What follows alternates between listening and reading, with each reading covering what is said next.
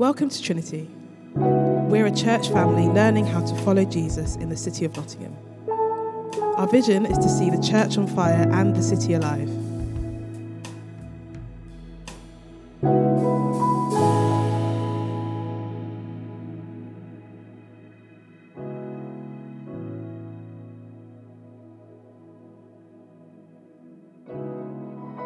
Our reading today is from Revelation 4, and it's the whole chapter. So, after this I looked, and there before me was a door standing open in heaven. And the voice I had first heard speaking to me like a trumpet said, "Come up here, and I will show you what must take place after this." At once I was in the Spirit, and there before me was a throne in heaven with someone sitting on it. And the one who sat there had the appearance of jasper and ruby. A rainbow that shone like an emerald encircled the throne. Surrounding the throne were 24 other thrones, and seated on them were 24 elders. They were dressed in white and had crowns of gold on their heads.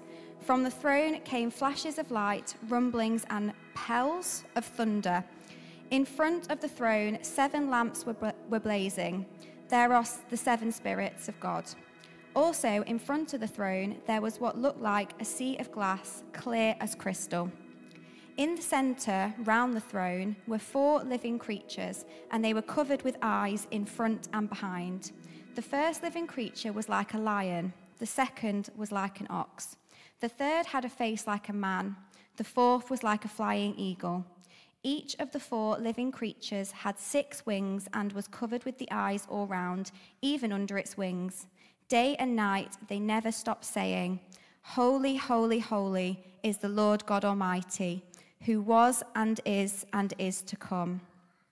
Whenever the living creatures give glory, honor, and thanks to him who sits on the throne and who lives forever and ever, the 24 elders fall down before him who sits on the throne and worship him who lives forever and ever. They lay their crowns before the throne and say, "You are worthy, our Lord and God, to receive glory and honor and power. For you created all things, and by your will they were created and have their being." This is the word of the Lord. It's good to be here tonight. I had a lot of fun preaching this message this morning, so hopefully this is as much fun for me and also for you. That would be good. As I was actually preparing to preach, even just this morning, I took the unusual step of going out for a run. And so I was doing that. I was remembering the first sermon I ever preached when Amy and I moved to California. This is probably about 15 years ago. And we spent 3.5 years on staff at a church. And about 3 weeks into our time there, the lead pastor of the church, a guy called Todd, who some of you will have seen, he's been here before, he's going to be here quite soon again, called me on the Friday. Now, some of you will know this. In America, church also happens on Sunday. And Todd called me on the Friday and said, "Jonny, I've had an idea." Now, when Todd says he's had an idea, that's something to be concerned about, particularly when it's on Friday. He said, I think you're going to preach with me on Sunday. Now, I'd gone to America basically to hide. I hadn't planned to really do very much. I just wanted to get a suntan and improve my golf game. But God, and in fact, in this case, Todd had different ideas. And so he gave me just a little bit less than 48 hours notice to get ready. I don't remember a lot about the specifics of the sermon I preached or helped him preach. We kind of tag-teamed it. I remember just the sheer panic. 48 hours of sheer panic. And then I remember being just overwhelmed and overjoyed that it was over. There's one other thing I remember, a quote, which, because I learned everything that I was about to say for fear of getting something wrong, I learned and still have at my disposal. Matt Redman, the worship leader, I would say the Charles Wesley of our generation, said, "Whenever we face up to the glory of God, we soon find ourselves face down in worship." Probably the best thing I said. A direct quote of somebody else. potentially the best thing I'm going to say this evening. You be the judge. We've been in a series on Revelation for some time now. Some weeks. We will be in the series for some weeks, maybe some months, until we hopefully, potentially arrive at the end of the book at some point. And the letter is a letter, it's a prophecy, and it's written to a series of churches. It begins with this extraordinary vision that John has of Jesus. And we said this a number of weeks ago, this is Jesus, but not as we are used to thinking of him.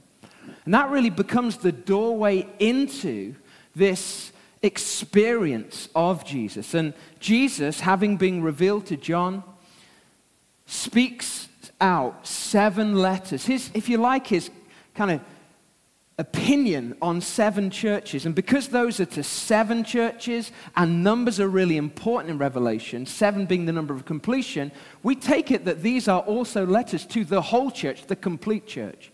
And so over the last 7 weeks, we've been looking at what those letters say, because we understand that Jesus actually, through these letters, is speaking something not just to individual churches 2,000 years ago, but to you and I today, and to this church at this time in this place.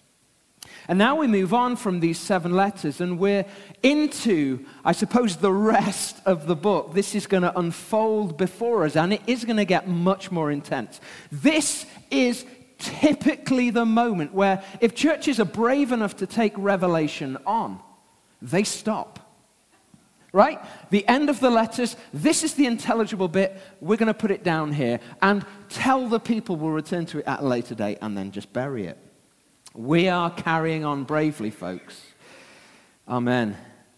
And what happens as John takes his next steps is that he sees something more. And I'm going to focus tonight on the first thing he sees, an open vision of the glory of God. And I want to speak tonight about what I believe to be our highest calling as human beings. The thing that we are on the earth to do. I want to see and give you a vision of worship and of the glory of God. So Jesus, show us your glory. And here's what John says as he begins the next phase of this odyssey, this extraordinary adventure through Revelation. After this, chapter 4, verse 1, after this I looked. Notice I'm holding the Bible with one hand. Practicing what I preach. And there before me was a door standing open in heaven. And the voice I had first heard speaking to me, like a trumpet, said, "Come up here, and I'll show you what must take place after this." After this, I looked. After this download of these letters to these churches have been given, after this, I looked. Revelation, as we've experienced it so far, has been a multi-sensory journey. John is being taught to, and you and I, through it, are being taught to engage our senses in a different way and to experience God in a multi-sensory way. It was interesting. Sam, as he shared this sense he had tonight of experiencing God in the room using his ears. It's fascinating to think how God does that. And this is what John is experiencing too. He says, after this, I looked. And then it says, and there before me was a door standing open. Now, actually, in the original language, it's not there before me was, it's simply a command. After this, I looked, and behold, and look.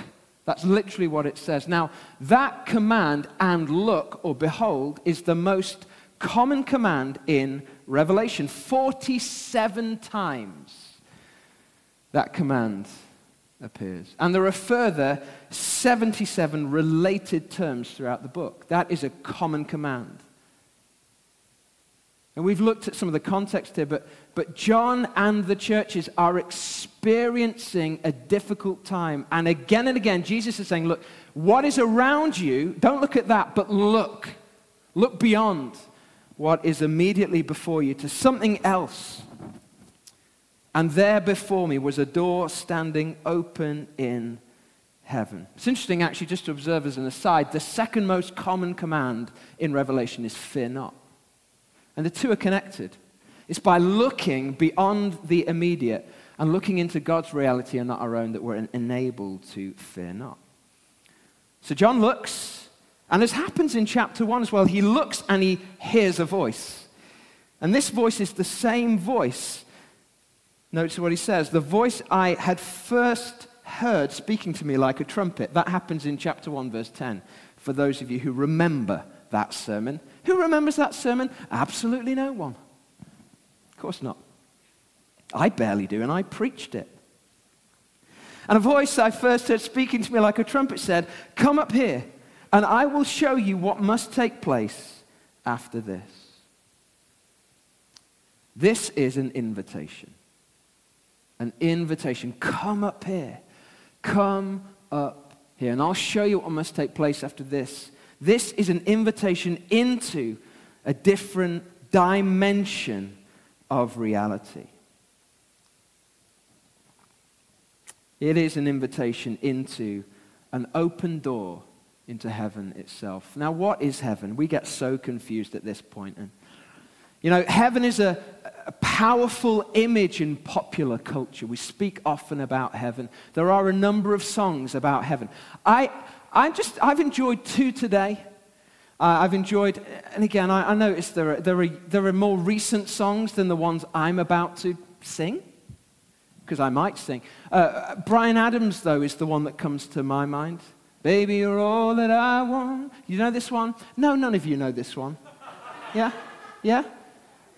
Finding it hard to believe this is heaven. Thank you. Jonathan's nodding. He likes it. I could carry on, but I won't. There's also that one from the film, Show Me Heaven Covered. That's a beauty. I was listening to that earlier. Brilliant. So heaven's a powerful thing in popular consciousness, but there's so much misunderstanding around it, even in the church. I think when we think of heaven, we often think of like some space, some geographical space beyond the universe. So if you could possibly travel to the end of the universe, which I realize is impossible, given the kind of boundaries of time, and also the fact that the universe is infinite, if you could get beyond it, though, there would be heaven.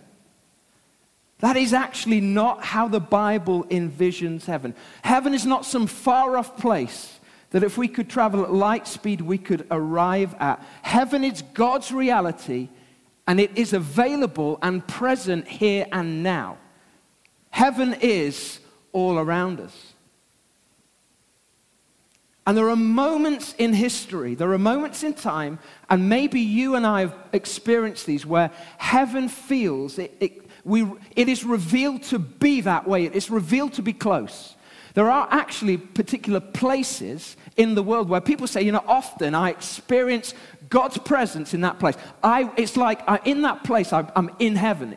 I have an experience it's like a thicker sense of reality. I'm going to try and explain it to you in a moment, but it's very difficult to do. But heaven is God's reality, and it is typically invisible to us, but there are moments of unveiling where the veil between heaven and earth is torn. I have one particular experience that comes to mind as I think about this. And it was a festival called Soul Survivor. It's actually a festival called Momentum, and it's probably 2012, 2013, something around that time. It's about a decade ago. And at the end of the sermon, my cousin actually was leading the worship at the time. His name's Tim.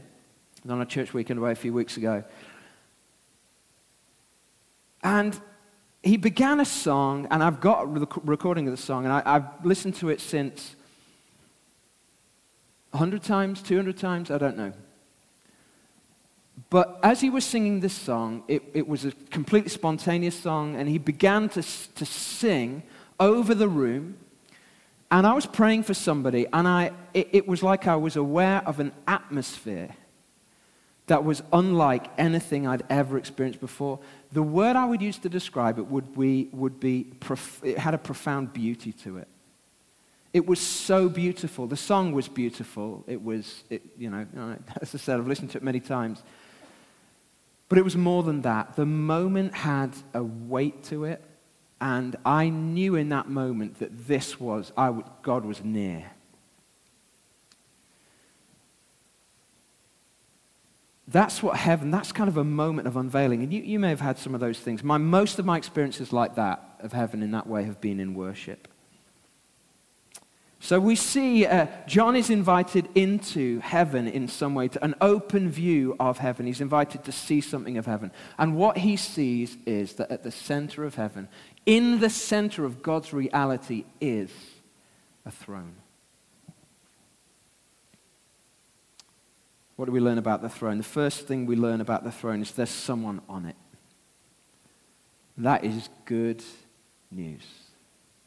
The throne is not vacated. This picture of heaven, the throne room in a kingdom would be the control center. It's the place where the decisions were made, where the government happened.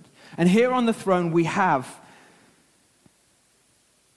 God. Once I was in the Spirit, and there before me was a throne in heaven with someone sitting on it. How often does it feel in your life and my life like the throne is empty?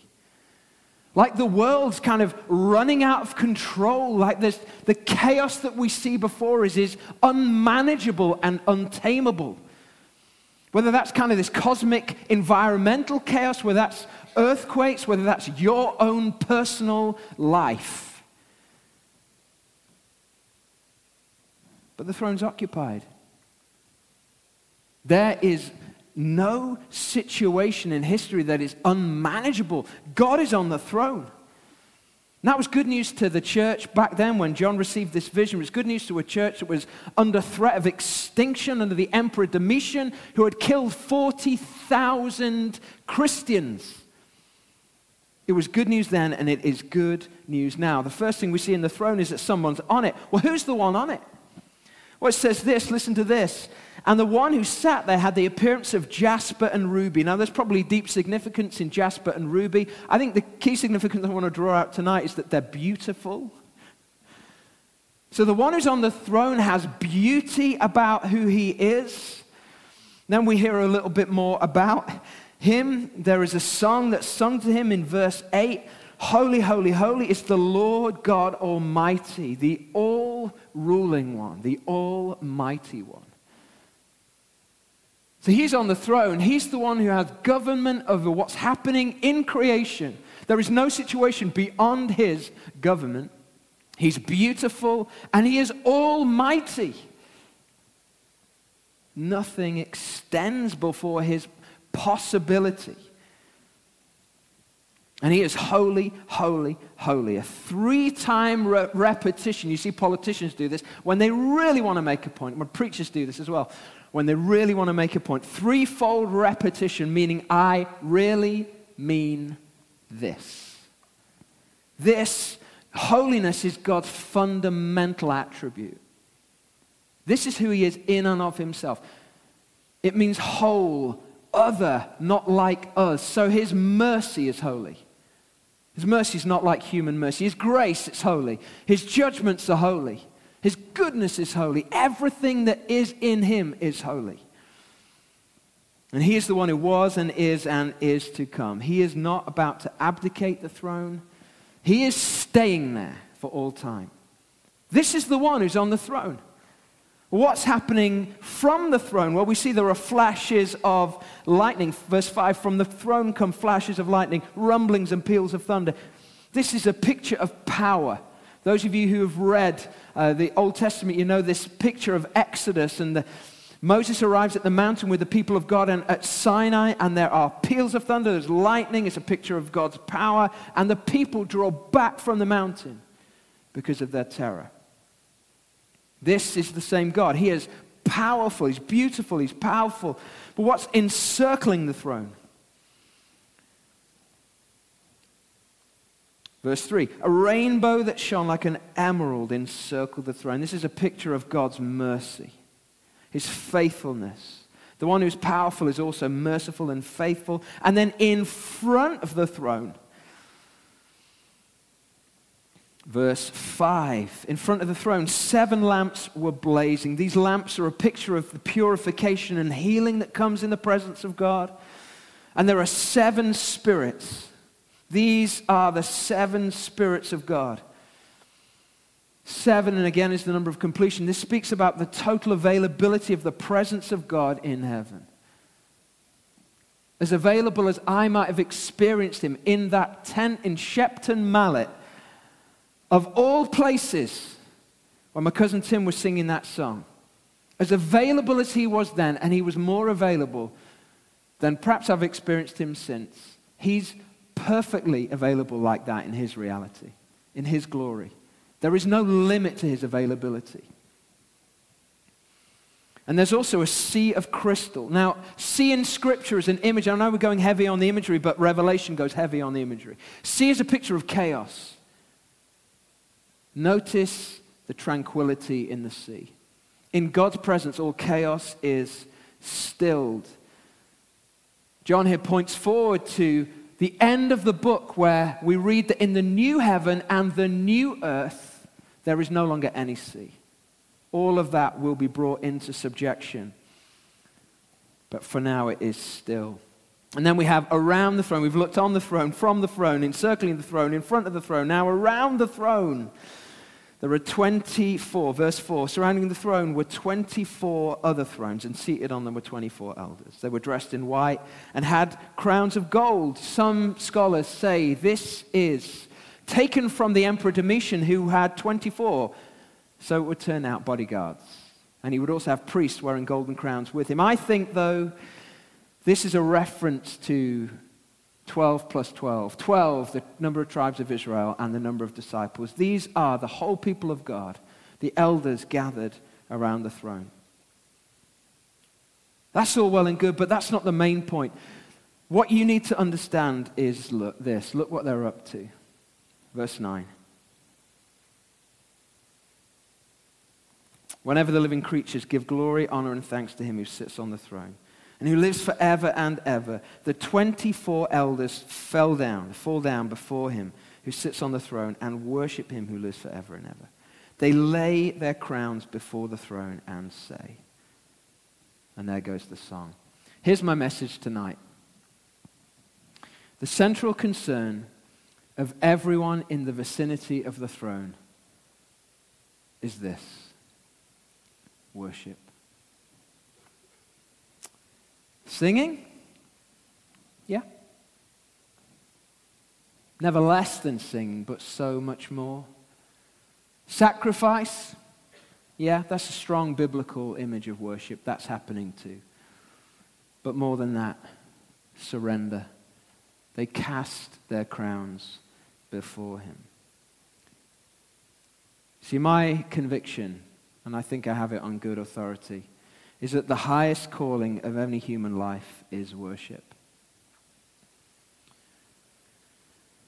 But seeing comes before singing. Seeing always precedes singing. If we're going to be worshipers of God, worshiping him not just in this place, throughout our lives, we have to see God. We're only able to sing if we've seen.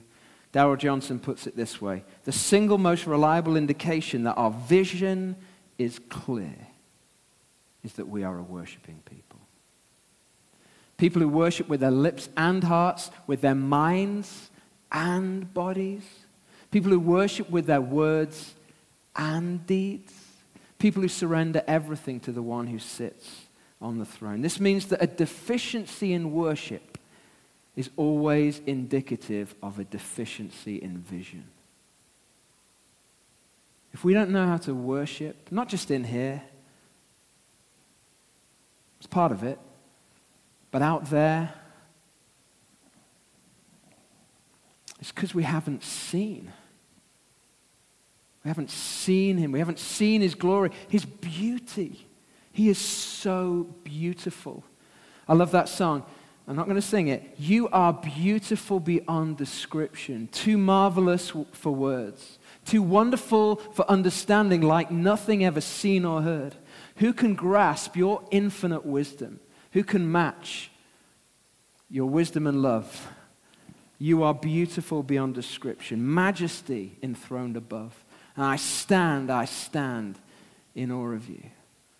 I stand in awe of you, holy God, to whom all praise is due.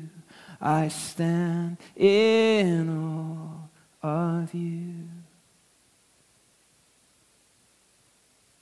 We sing when we've seen.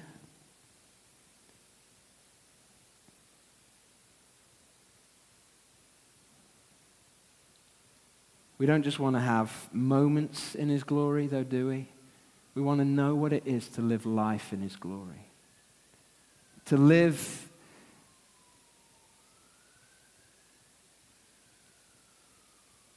I suppose to live with the veil torn.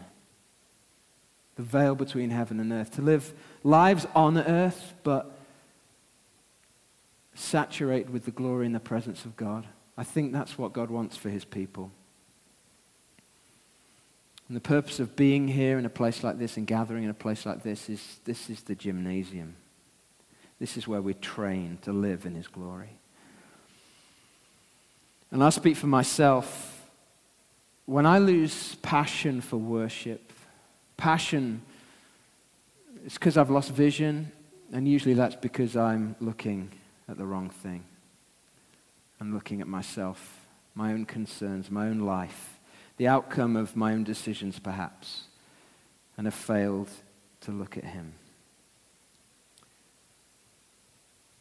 What is it that captures our vision? Well, so often it is ourselves.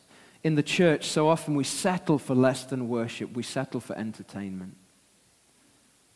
Remember what Tozer said, that people who don't know how to worship will ask to be entertained.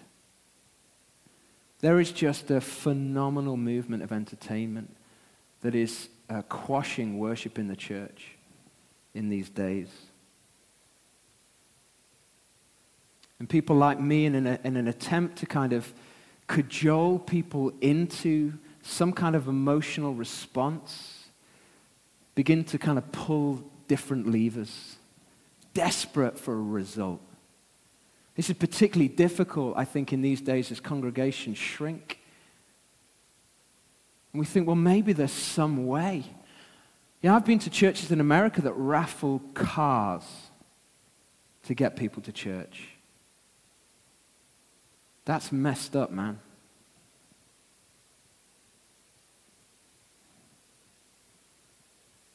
Car?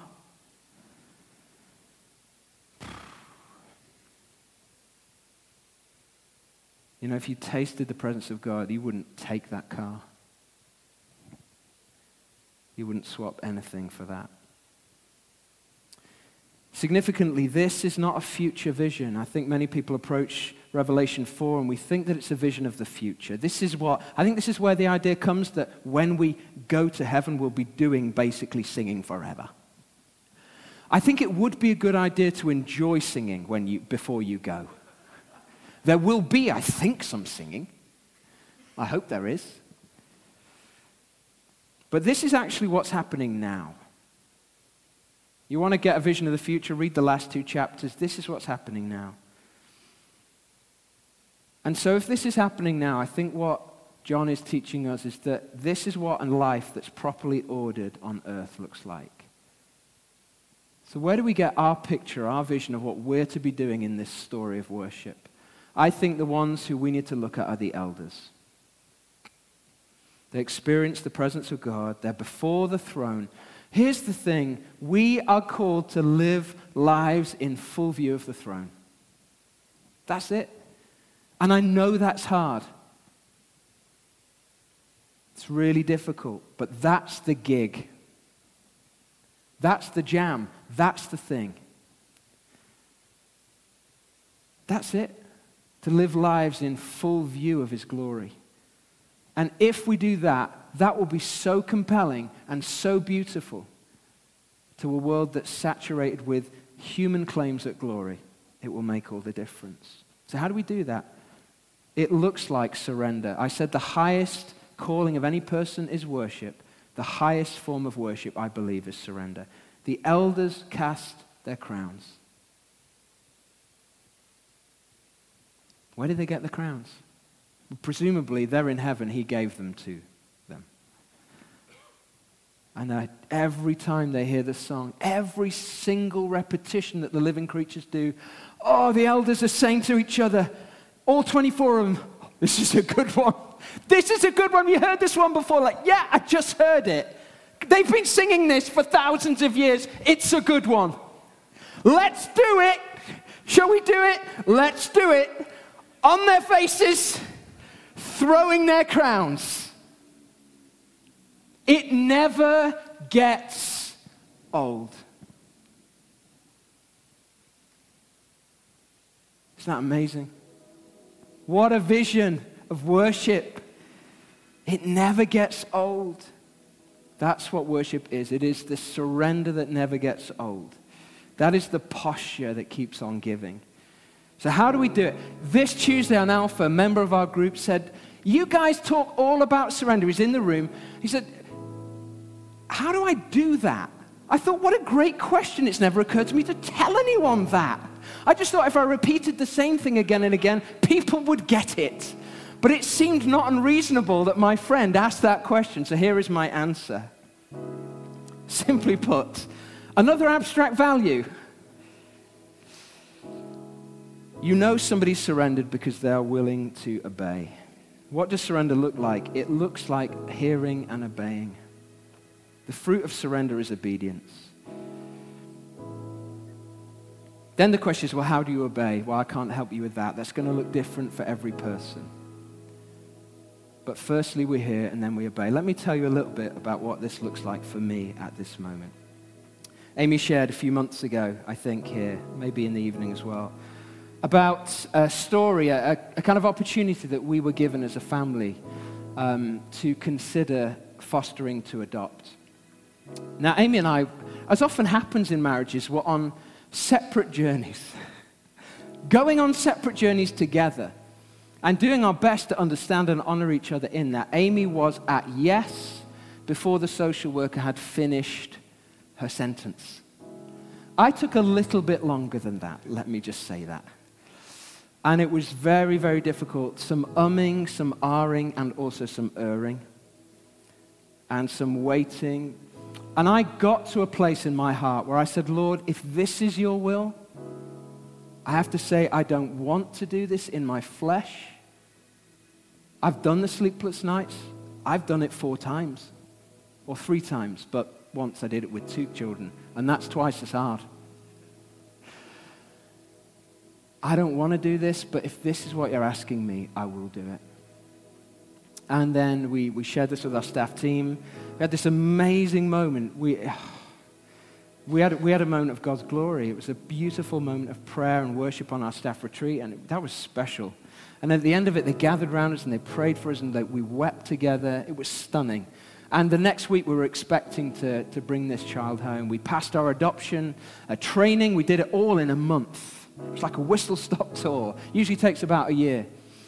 But God had got us ready, and then the next morning we were called, and they said, look, the baby's been born. The baby's about 3 weeks old, just late last year. But right now the baby's with the family, and that's what we're going to try. It was a massive shock. Difficult for Amy. I think for me initially very difficult as well. Had got to that place of readiness, and then it stopped. It was very strange. And then after a little while, if I'm honest, my dominant emotion was relief. And then just a couple of weeks ago, we had another phone call. This time, another child. And we've been on this journey for the last couple of weeks. Very, very similar. Very similar. And I had to do the same journey I'd done before again. And Amy again, before the social worker had finished. This tells you a little bit about the posture of our hearts. In general, she was at yes. But I was still kind of riding on the relief. And I had to go all the way through that journey again. And I said, Lord, I got there. It's like, Lord, I'm surrendered to you. If this is your will for my life, I probably wouldn't choose this at this point. But if this is what you are asking of me, let's do it. That was last week. And the next day, Amy had a phone call with the social worker. Said, no, they found another family. It's not yours. We don't know the outcome. But the worship isn't about the outcome. We don't worship him because he's going to promise us a certain outcome. The purest worship is surrender. Surrender whatever it takes, simply because he is the one who's on the throne. He's beautiful beyond description. He's worthy of everything. And he is the governor. He governs the whole creation, and he governs my life, and he governs your life. I am calling you to consider what that kind of worship will look like in your body, in your life, in your heart, in this moment. Amen. Maybe you would stand with me.